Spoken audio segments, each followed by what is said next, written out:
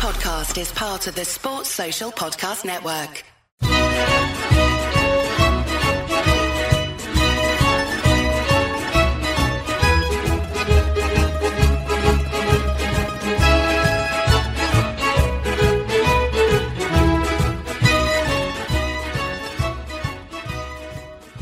Hello and welcome to another edition of the Forza Napoli Calcio podcast. This is a podcast all about Napoli, of course, but you don't have to be a Napoli fan to enjoy it. If you're a Serie A fan, if you're a football fan, looking for the inside scoop on all things Napoli, this is the place to be. I'm your host, Joe Fischetti. Thank you, as always, for listening. This episode is going to be all about our friendly match against Wisła Krakow on Wednesday. I have two parts for you today. In part one, I'll talk all about our tactics and some standout players in the match. And in part two, we'll speak to Viola Nation writer Trevor Steins, who's not a Napoli fan, but he was at the match, and he will tell us all about the environment and the allure of Serie A in Poland. So let's start with an assessment of the match, which was played in Poland, and which is of course the home of Piotr Zielinski. The match was played in front of a fairly crowded Stadion Henryk Reiniana. If you've never heard of Wisła Krakow, they play in the PKO Ekstraklasa, which is the top flight of Polish football. Last season, they finished in 13th out of 16 teams in the league. So you would think this would have been a walk in the park, but it was not. Now, I normally don't provide match summaries, but I suspect a lot of people didn't get to watch this match, so today I will. Bear with me if you did happen to watch the match. Surprisingly, Krakow had a lot more of the ball in the opening quarter of the match than I was expecting, and we played a fair bit of time defending. Krakow even scored the opening goal of the match after a costly mistake by Amir Rahmani, but Napoli settled down after that and took control of the match. It seemed only a matter of time before we equalized. We should have equalized around the half-hour mark when Elif Elmas won a penalty kick. Unfortunately, Matteo Politano's penalty kick was really poorly taken and was stopped by Krakow's 19-year-old goalkeeper Mikołaj Bieganski. Politano made up for it in the second half, though, with a lovely taken goal with about half an hour left to play. This was a typical Politano goal. He received a pass at the touchline, dribbled towards the top of the box, and fired low and hard into the bottom corner. Bieganski got a hand on the ball, but it wasn't strong enough to keep the shot out. Krakow had their fair share of chances in the second half and actually scored a second goal, but it was ruled out due to offside. I'm not sure that this was the right decision. On the replay, it looked to me like Koulibaly might have played S3-005 onside. There was no VAR because this was a friendly, but if there was, I think it would have been a tight decision. Then with only 5 minutes left to play, Zinedine Mashash fired into the roof of the goal to put Napoli ahead, so we left it late but managed the 2-1 win. Thankfully, I didn't see too many panicked Napoli fans after this performance. The squad didn't look terribly motivated to play this one. Even Spalletti didn't seem particularly interested in the match. I can think of two reasons for that. The first is simply the opponent. Even though they're professionals and even though a lot of these players are fighting for places in the squad, it's just harder to motivate yourself for a friendly against Wisła Krakow than it is against a club like Bayern Munich. The other reason is because so many players, many of whom are regular starters, didn't travel with the squad to Poland. Alex Meret, Sebastiano Luperto, Giovanni Di Lorenzo, Fauzi Gulam, Luca Palmiero, Diego Demme, Fabian Ruiz, Michael Foloruncio, Amato Cicciretti, Lorenzo Insigne, Adam Munas, Chucky Lozano, Dries Mertens, Victor Osimhen, Gennaro Tutino, and Andrea Petagna did not make the trip. These players were either hurt, kept out for precautionary reasons, on the verge of being transferred out of the club, or just got back from vacation. So with that, let's get to the starting lineups. Wisła Krakow lined up in a 4-3-3 with Mikołaj Bieganski in goal. S3-005 and Mikkel Friedrich lined up at center back. Matej Hanusek started at left back and Konrad Grunskowski played at right back. Ashraf El Madwi started as the regista behind Michal Skwarka and Nikola Kubelic. Mateusz Milinski started on the left wing, Ya Yeboah started on the right wing, and Felicio Brown-Forbes started at striker. For Napoli, Luciano Spalletti lined up in a 4-2-3-1 with David Ospina in goal. Kalidou Koulibaly and Amir Rahmani started at center back. Mario Rui played at left back and Kevin Malcuit started at right back. Stanislav Lobotka and Elif Elmas played in the double pivot again. Karim Zadatka played on the left wing. Matteo Politano played on the right wing. Piotr Zielinski played in the 10 spot. And Zinedine Mashash started up top. Okay, so let's get to the match. Because we were missing so many players, it's difficult to make any real assessments of our tactics, but I do want to talk about our setup. I mentioned in my review of the Bayern Munich match that we lined up in a 4-2-3-1 on paper. I specifically said on paper because our formation rarely looks like a 4-2-3-1 in practice. There's definitely 4 at the back and there's definitely 1 up top, but there's so much movement in between that to call this setup a 4-2-3-1 would be an oversimplification. At times it is, but other times, including in this match, it was quite clearly a 4-3-3. We saw Lobotka play as the regista in behind Elmas, who played more forward, and Zielinski, who dropped a little deeper. Now, that could be because we used Elmas in the double pivot and he's just not accustomed to that role, but I imagine Spalletti would have corrected that at the break if he didn't like what he saw. I suspect this is precisely how Spalletti wants to play. He wants lots of movement, he wants players to interchange positions. That's certainly something Spalletti is known for, specifically during his first spell at Roma. There, the movement was more between the attacking players, the 9 and the 10, whereas here we're seeing the movement in the midfield.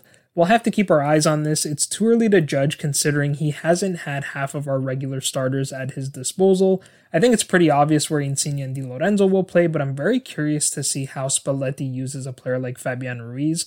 Early in his time at Napoli, Fabian had success playing as an attacking midfielder, then he struggled in that role under Gattuso. Finally, last season, after returning from COVID, he really embraced the role of defensive midfielder and played really well. So we'll see how Spalletti uses Fabian. I imagine our first glimpse of that will be at our first friendly at Castel di Sangro on Sunday.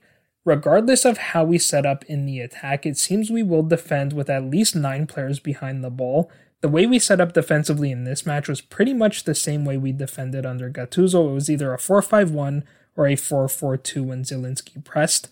We didn't see the 3-5-2 in this match that we saw against Bayern, but that's likely because we didn't take the lead until the 85th minute, which doesn't leave much time to change tactics. I have one final comment on tactics. Last episode I talked about the set piece we've been practicing on goal kicks. We got a great example of that in this match. Matteo Politano's goal actually started with that very set piece. Ospina passed to Rachmani, he passed back to Ospina, and Ospina played the ball forward to Lobotka, who dropped to show for the pass. The only difference between this play and what we talked about last time was that on this occasion, Lobotka turned into space instead of playing a one-touch pass to his fullback. That's a subtle play, but I wonder if that's the result of the training sessions between the Bayern match and this one. After the Bayern match, I mentioned that this set piece looks great when it works, but could be costly when it doesn't, and that we can't force the pass when it's not on. We also know from one of our very first training sessions at Di Mauro that Spalletti spoke to Diego Demme privately, and he revealed in his first press conference at Di Mauro that they talked about how Demme needs to have his head on a swivel. Now, we haven't had the privilege to see the latest training sessions, but given Demme's injury, it wouldn't surprise me if Spalletti has had the same conversation with Lobotka. The regista has to be aware of his surroundings, and he has to decide when to play the one-touch pass and when to hold the ball. In this case, he saw the space in the middle of the field, which I think was there because the Krakow players were beginning to fatigue at that point. That allowed Lobotka to progress the ball forward before spraying it out wide to Politano on the wing, and just like that, the ball ends up in the back of the goal, but it all started with that set piece.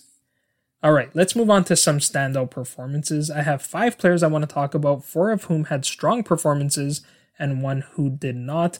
Let's start with the poor performance so we can end on a positive.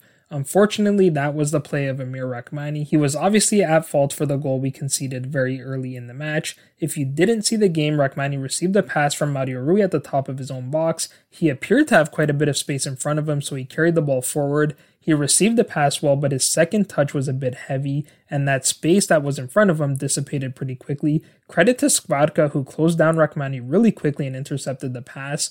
That turnover ultimately led to the goal scored by Brown Forbes.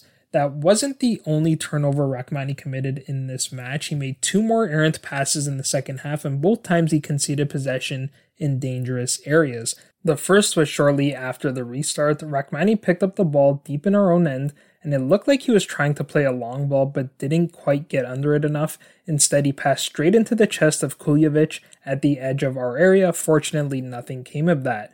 Then in the 58th minute, he played a pass intended for Kevin Malcuit, but the pass was weak and Rachmani and Malcuit were just not on the same page there. That led to a counterattack and eventually a shot on target after Koulibaly fouled Yeboah. Now, I don't want to be too hard on Rachmani. If I'm not mistaken, this was the first start he's gotten this summer. Manolas and Koulibaly have been dominating the playing time, and I'd rather him get the mistakes out of his system in a meaningless friendly than in a live match. I'm sure he's not too happy with himself though. This was a chance to impress his new manager, and he didn't take it. With the summer that Manolas and Koulibaly have had, they were always going to be the starters in the league, and I suspect that Rachmani will still get his minutes in the Europa League and in the Coppa Italia, and if we advance in those competitions, then Rachmani will probably still get some time against some of the weaker opposition in the league. So that was the one poor performance. Let's move on to the strong performances. The one player who's getting a lot of attention after this match, and deservedly so, is Zinedine Mashash. He was one of 5 players to play the full 90 minutes. Amir Rachmani, Elif Elmas, Stanislav Lobotka, and Karim Zadadka were the other 4. Of course, he scored the match winner and his second goal in as many friendlies after scoring the third goal against Bayern Munich. Both goals were beautifully taken. Against Bayern, he scored from distance with a right-footed shot that dipped and swerved away from the keeper. In this match, he took on and beat David Sot and blasted a left-footed shot into the roof of the goal from a tight angle. He also should have had an assist in the first half. He picked up the ball around midfield, dribbled past Friedrich, so he's clearly confident and capable of taking players on. Then he played Zadadka clear on goal, but Zadadka wasn't able to beat Biganski. Credit to the keeper for coming off his line so quickly, even if the finish wasn't great there. I thought Mashash was very lively, he was very involved. I thought it was interesting how deep he was playing as a striker. I'm not quite sure if he was directed to play that way by Spalletti, but it was effective nonetheless. And as a result of these 2 performances, a lot of people are hoping Mashash stays with the club. The issue is, I don't know where we're going to find the space. If you look at our 23-man squad, I'd say 19 of the 23 positions are already taken. We have 3 keepers, Koulibaly, Manolas, Rachmani, Di Lorenzo, Mario Rui, Diego Demme, Lobotka, Fabian Ruiz, Elmas, Zielinski, Insigne, Lozano, Politano, Osimhen, Mertens, and Petagna. Even if you sell Koulibaly, you'd have to buy another center back, and if you sell Petagna, I think we'd rather keep Tutino than Mashash. Now, of those 4 vacant positions, we need another left back, and I didn't even include Gulam in the list, and the reports are that he's recovering well. You need a backup or right back, which I think will be either Kevin Malqui or Alessandro Zanoli. You need a 4th center back, which could be a player from our Primavera like Costanzo, or maybe Di Lorenzo plays as that 4th option, but in that case you likely need another fullback in the squad to cover Di Lorenzo's position. And finally, we need another defensive midfielder to backfill Bakayoko's position, and if you believe the rumors, that could be Bakayoko himself. So there isn't really any room for Mashash. I suppose he could play in the Fabian role if we sold Fabian, but that would be a major downgrade. Most likely, if we sell Fabian, we'll spend some of that money on a replacement. So the only way I can see Mashash staying at Napoli is if he stays as a squad player, meaning a player who trains with the team and is available to be on the 23-man squad if needed. That could well be the place for him, but I think if there's interest from other clubs, specifically for a loan, the club would seriously consider that. It means we'll bring in a bit more cash, and it gives Mashash the opportunity to play. Apparently, Como have expressed interest in him, but I suspect more clubs will come calling after this performance. Another player that I thought played really well was Elif Elmas. As I said, he too played the full 90 minutes. I think Spalletti is intentionally playing his midfielders longer to get their fitness levels up for the start of the season. Elmas has his faults, but fitness is certainly not one of them. He simply does not slow down, though I think he may actually benefit from slowing down a little bit and being a bit more deliberate. I thought he was particularly effective in the first half. His biggest contribution, of course, was winning that penalty kick. It's too bad he didn't get to take the shot himself. It was likely determined before the match who would take the penalties, and Politano joked after the match that it's a good thing that Insigne is the dedicated penalty taker on the squad. But all in all, I thought this was another impressive performance from Elmas. A player who's been a pleasant surprise for me is Mario Rui. I thought he was very good against Bayern Munich, and I thought he was very good in this match as well. He was running up and down the left wing and putting himself in a position to play the cross. He won a couple of corner kicks doing that. When he did get forward, he often stayed high and pressed the ball. He took a couple of free kicks, including one that he bent around the wall, and didn't miss by much. And he got a yellow card, which is not typically something you would praise, but for me it was a positive because it showed how passionate this guy is.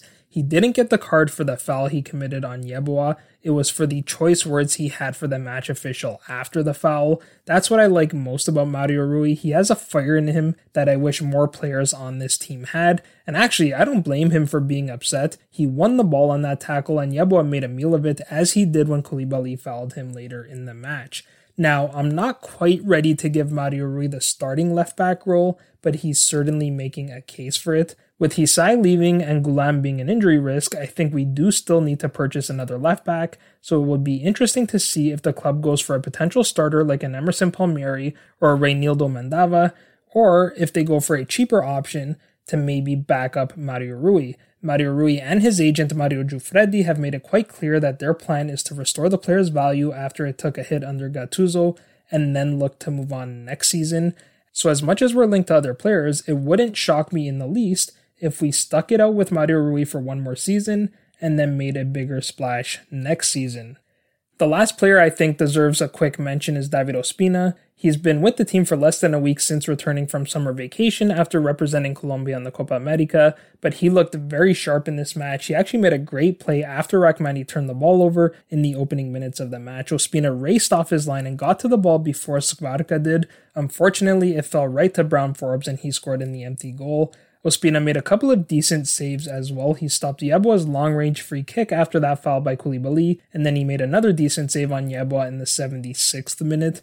You would have expected him to make both of those saves, but nonetheless, I thought this was a solid performance from Ospina. So even without a number of players, this was a good showing. We showed that we can come from behind, so Spalletti must be happy with the performance, even if he did occasionally look disinterested. That will do for part 1. In part 2, we'll speak to Viola Nation writer Trevor Steins, who had a front row seat for this match.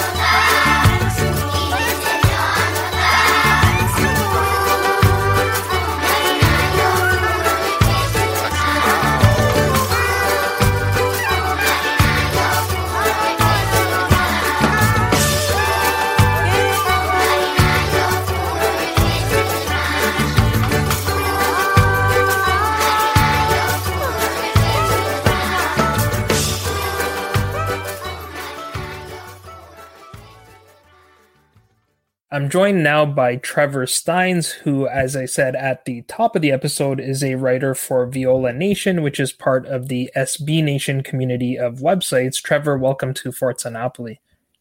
Thank you, Joe. It's a pleasure. Oh, the pleasure is mine. So Viola Nation is a Fiorentina website. You're a Fiorentina fan. So the listeners might be wondering what you're doing on this podcast. And while you're definitely a Fiorentina fan, I think it's safe to say that you're a Serie A fan as well, and a fan of Italian football in general.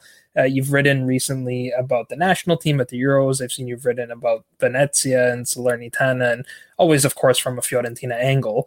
But the reason I wanted to bring you on is because you happen to be based in Poland, and as a fan of Italian football, you had a front row seat for the match on Wednesday between Wisla Krakow and Napoli. I'm not going to ask you for tactical analysis or anything like that. I've already covered that in part 1. I'm more interested in getting a feel for the environment, the excitement at the stadium, and just the general opinion of Italian football in Poland. But let's start with why you were at the match in the first place. As I said, you're a Fiorentina fan.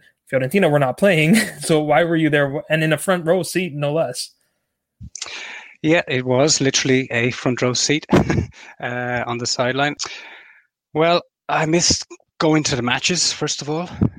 I used to go to Fiorentina games. I used to live in Florence, so going to the games is, it's just completely different to watching on TV. So with the whole COVID situation, it's been a long time since I've been able to travel or even go to a match, or even here in Poland.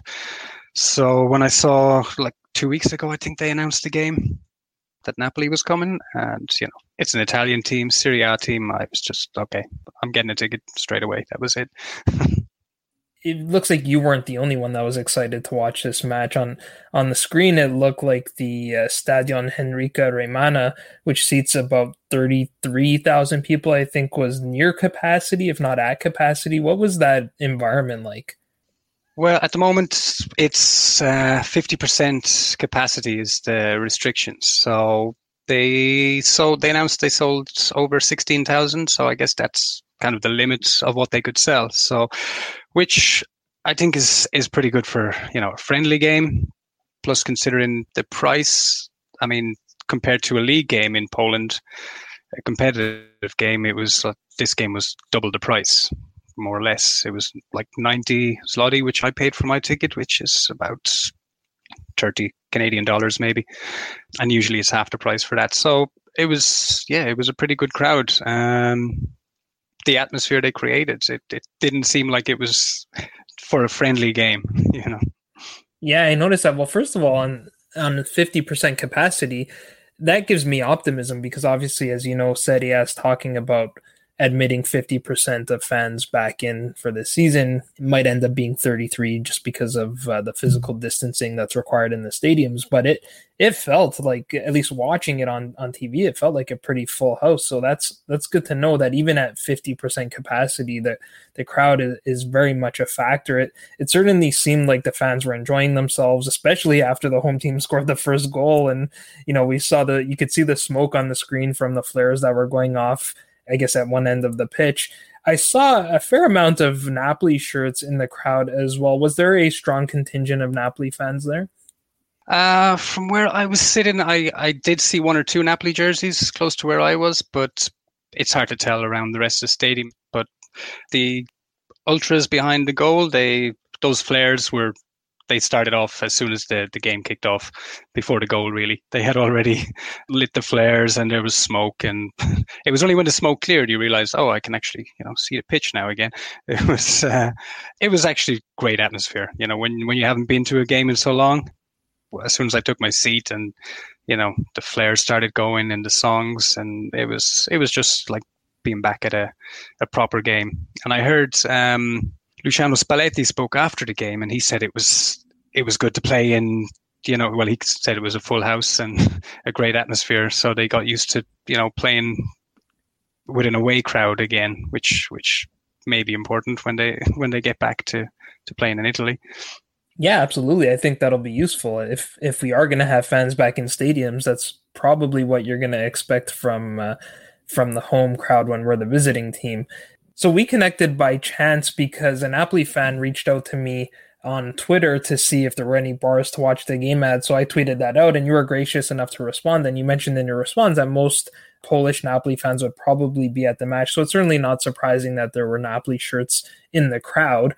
I imagine the big draw for this match for a lot of Polish fans was Piotr Zielinski, who's arguably the brightest Polish player currently playing in Serie A. Would you agree with that? Do you think that was a big reason for a lot of the people attending? I would think so, definitely. Especially, I mean, most of the the top players like Insigne, Di Lorenzo, we knew they weren't going to be there after the Euros. Osimhen pulled out with a late injury.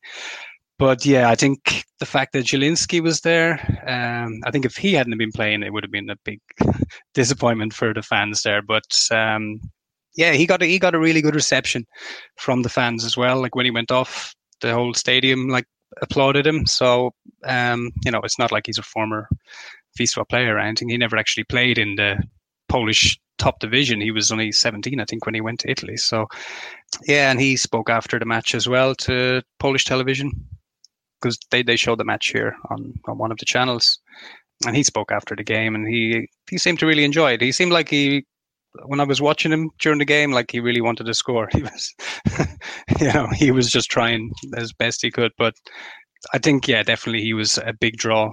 And I saw when he went off, there was about 20 minutes left. When they made 5 substitutions, they brought off, Politano. Most of the main guys came off, Koulibaly. But he was sitting on the opposite side of the pitch from where I was. He was sitting beside the bench, and he spent most of the time signing autographs for the crowd behind him. They were just passing shirts and everything. I don't know if they were Napoli fans or Polish Wisła fans, but yeah, he seemed to enjoy it. Yeah, I heard that after the match, he spent a fair bit of time signing shirts and whatnot, which is nice to see it. I was hoping he would score because I was curious to see how the crowd would react to that. Would he get cheered? When Politano scored, you almost didn't even know because it was pretty quiet. But I was curious to see if Zielinski scored, how the people would react. I don't know if you're aware of this, but our Primavera keeper, Hubert Dasiak, who came on in the final maybe 5 minutes of the match, he's Polish as well. And I thought that was a class move by Spalletti to give him a few minutes. He's only, I think, 19 years old. So he gave him a few minutes to play in front of his home country. As you mentioned, unfortunately, we didn't bring too many star players to this match. You mentioned the players at the Euros that weren't quite fit yet. I know you were hoping to see Victor Osimhen, who we kept back for precautionary reasons. Were you disappointed that these players weren't there, or was it just exciting to see a Serie A club live anyways, and it didn't matter that much? Yeah, I mean, I knew once they announced the match that, Insigne and Di Lorenzo probably weren't going to be back for that. I was disappointed. I'd seen Osimhen against Bayern scored a couple of goals, and I thought, oh, okay, it'll be nice to see him in action live, but just I think the day before the game they announced the squad, so it was disappointing. But once I was there, I don't think it really mattered. As I said, the fans were really up for it. It didn't seem like a friendly to the ultras there. Even when Politano was taking the penalty, they were whistling, and when they were taking corners. But no, I think if Zielinski had have scored, I think he would have got a good reaction. For judging from the reaction when he went off the pitch. He seems to be quite a favorite in Poland, understandably. Yeah, for sure. I imagine there were others there who, like yourself, are not Napoli fans, but are Serie A fans. I mean, there's a pretty strong contingent of Polish players currently playing in Serie A. Actually, I looked it up. There's a disproportionate amount of very good keepers right now. We have, Wojtek Szczesny at Juventus, Bartolomej Drogowski at Fiorentina. Of course, you're probably a big fan of his. Lucas Skorupski at Bologna, and in the outfield, Karol Linetti at Torino, Bartosz Berezynski at Sampdoria, Sebastian Balukiewicz at Hellas Verona, Filip Jagiello at Genoa. The list goes on. There's even a couple in Serie B with Mariusz Stepinski on loan at Lecce, Kamil Glik still with Benevento. And those are just the current players. There's a long history of very good Polish players playing in Serie A. Would you say that Serie A is popular in Poland for that reason, because of all these Polish players? I would say that's definitely a good reason. It is quite popular here. It's shown on 11 Sports. They have the rights to the games here, and they've been showing it for the last 5-6 seasons, and I think they've just renewed again for another few seasons. That's where I usually watch the games, and they show a lot of games over the weekend, like not just one or two, but most of the time slots they would have most of the games on. So yeah, as you said, I mean, nearly every club in Serie A has a Polish player there. I think it's a cheap league maybe to get players from as well. Actually, Wisła have just one of their players. Oh, he's a young guy, 18-year-old. He went to Genoa. Buksa, I think his name is Alexander Buksa, and he left on a free transfer because he hadn't renewed his contract. So he's just gone to Genoa. Probably won't see him this season, but he may go on loan somewhere, which happens to a lot of, Zielinski went on loan to Empoli, Drangowski went on loan to Empoli, and that's where they became fixtures kind of in Serie A. But yeah, there's definitely a lot of interest in Poland, and I would say it's because of the amount of Polish players that are there. Yeah, it's been like that for the last few seasons, I think. Yeah, that's great. I was going to ask you if matches are broadcast, so clearly they are. If you wanted to, for you specifically as a Fiorentina fan, are you able to watch every match by some other means, if maybe some sort of subscription based, if it doesn't happen to be one of the matches that are broadcast? There's always a way to watch it. No, I wouldn't say a subscription way, but yeah, there's. Sure. But as I said, most of the games are shown here, the different times, like Sunday evening, Saturday evening. But even on a Sunday afternoon, when there's a few games on, they have 4 channels, I think, and they may show 2 or 3 of them. So it's very rare that a Fiorentina game or Napoli game would not be actually live. So it's pretty good that way. Awesome. Well, that's great, Trevor. Thanks for taking the time to chat with me today. No problem. Anytime. Thank you. And you can follow Trevor on Twitter at SteinsTrevor, and you can find all of Trevor's writing at violanation.com. So that will do it for this episode. I hope you enjoyed it. If you did, please share it with a friend and give us a 5-star rating on your favorite podcast platform. As always, if you need to get a hold of me, you can find me on Twitter at Joe_Fischetti5, or you can find the podcast on Twitter, Instagram, and Facebook at Forza Napoli Pod. I'll be back next week to review our friendly on Sunday against Ascoli, but until next time, I'm Joe Fischetti. Forza Napoli sempre!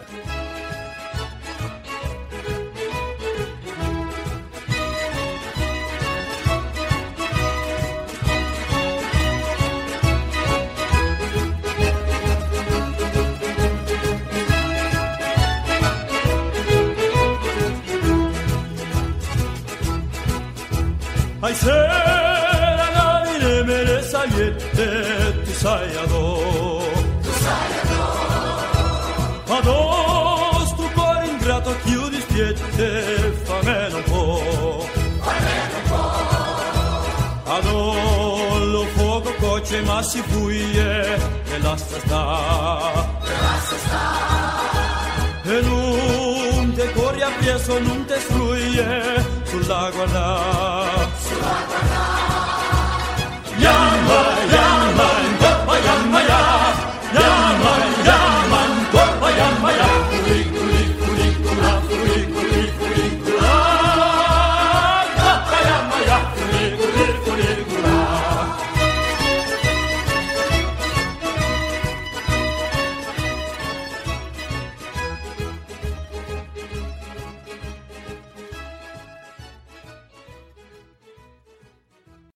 Sports Social Podcast Network.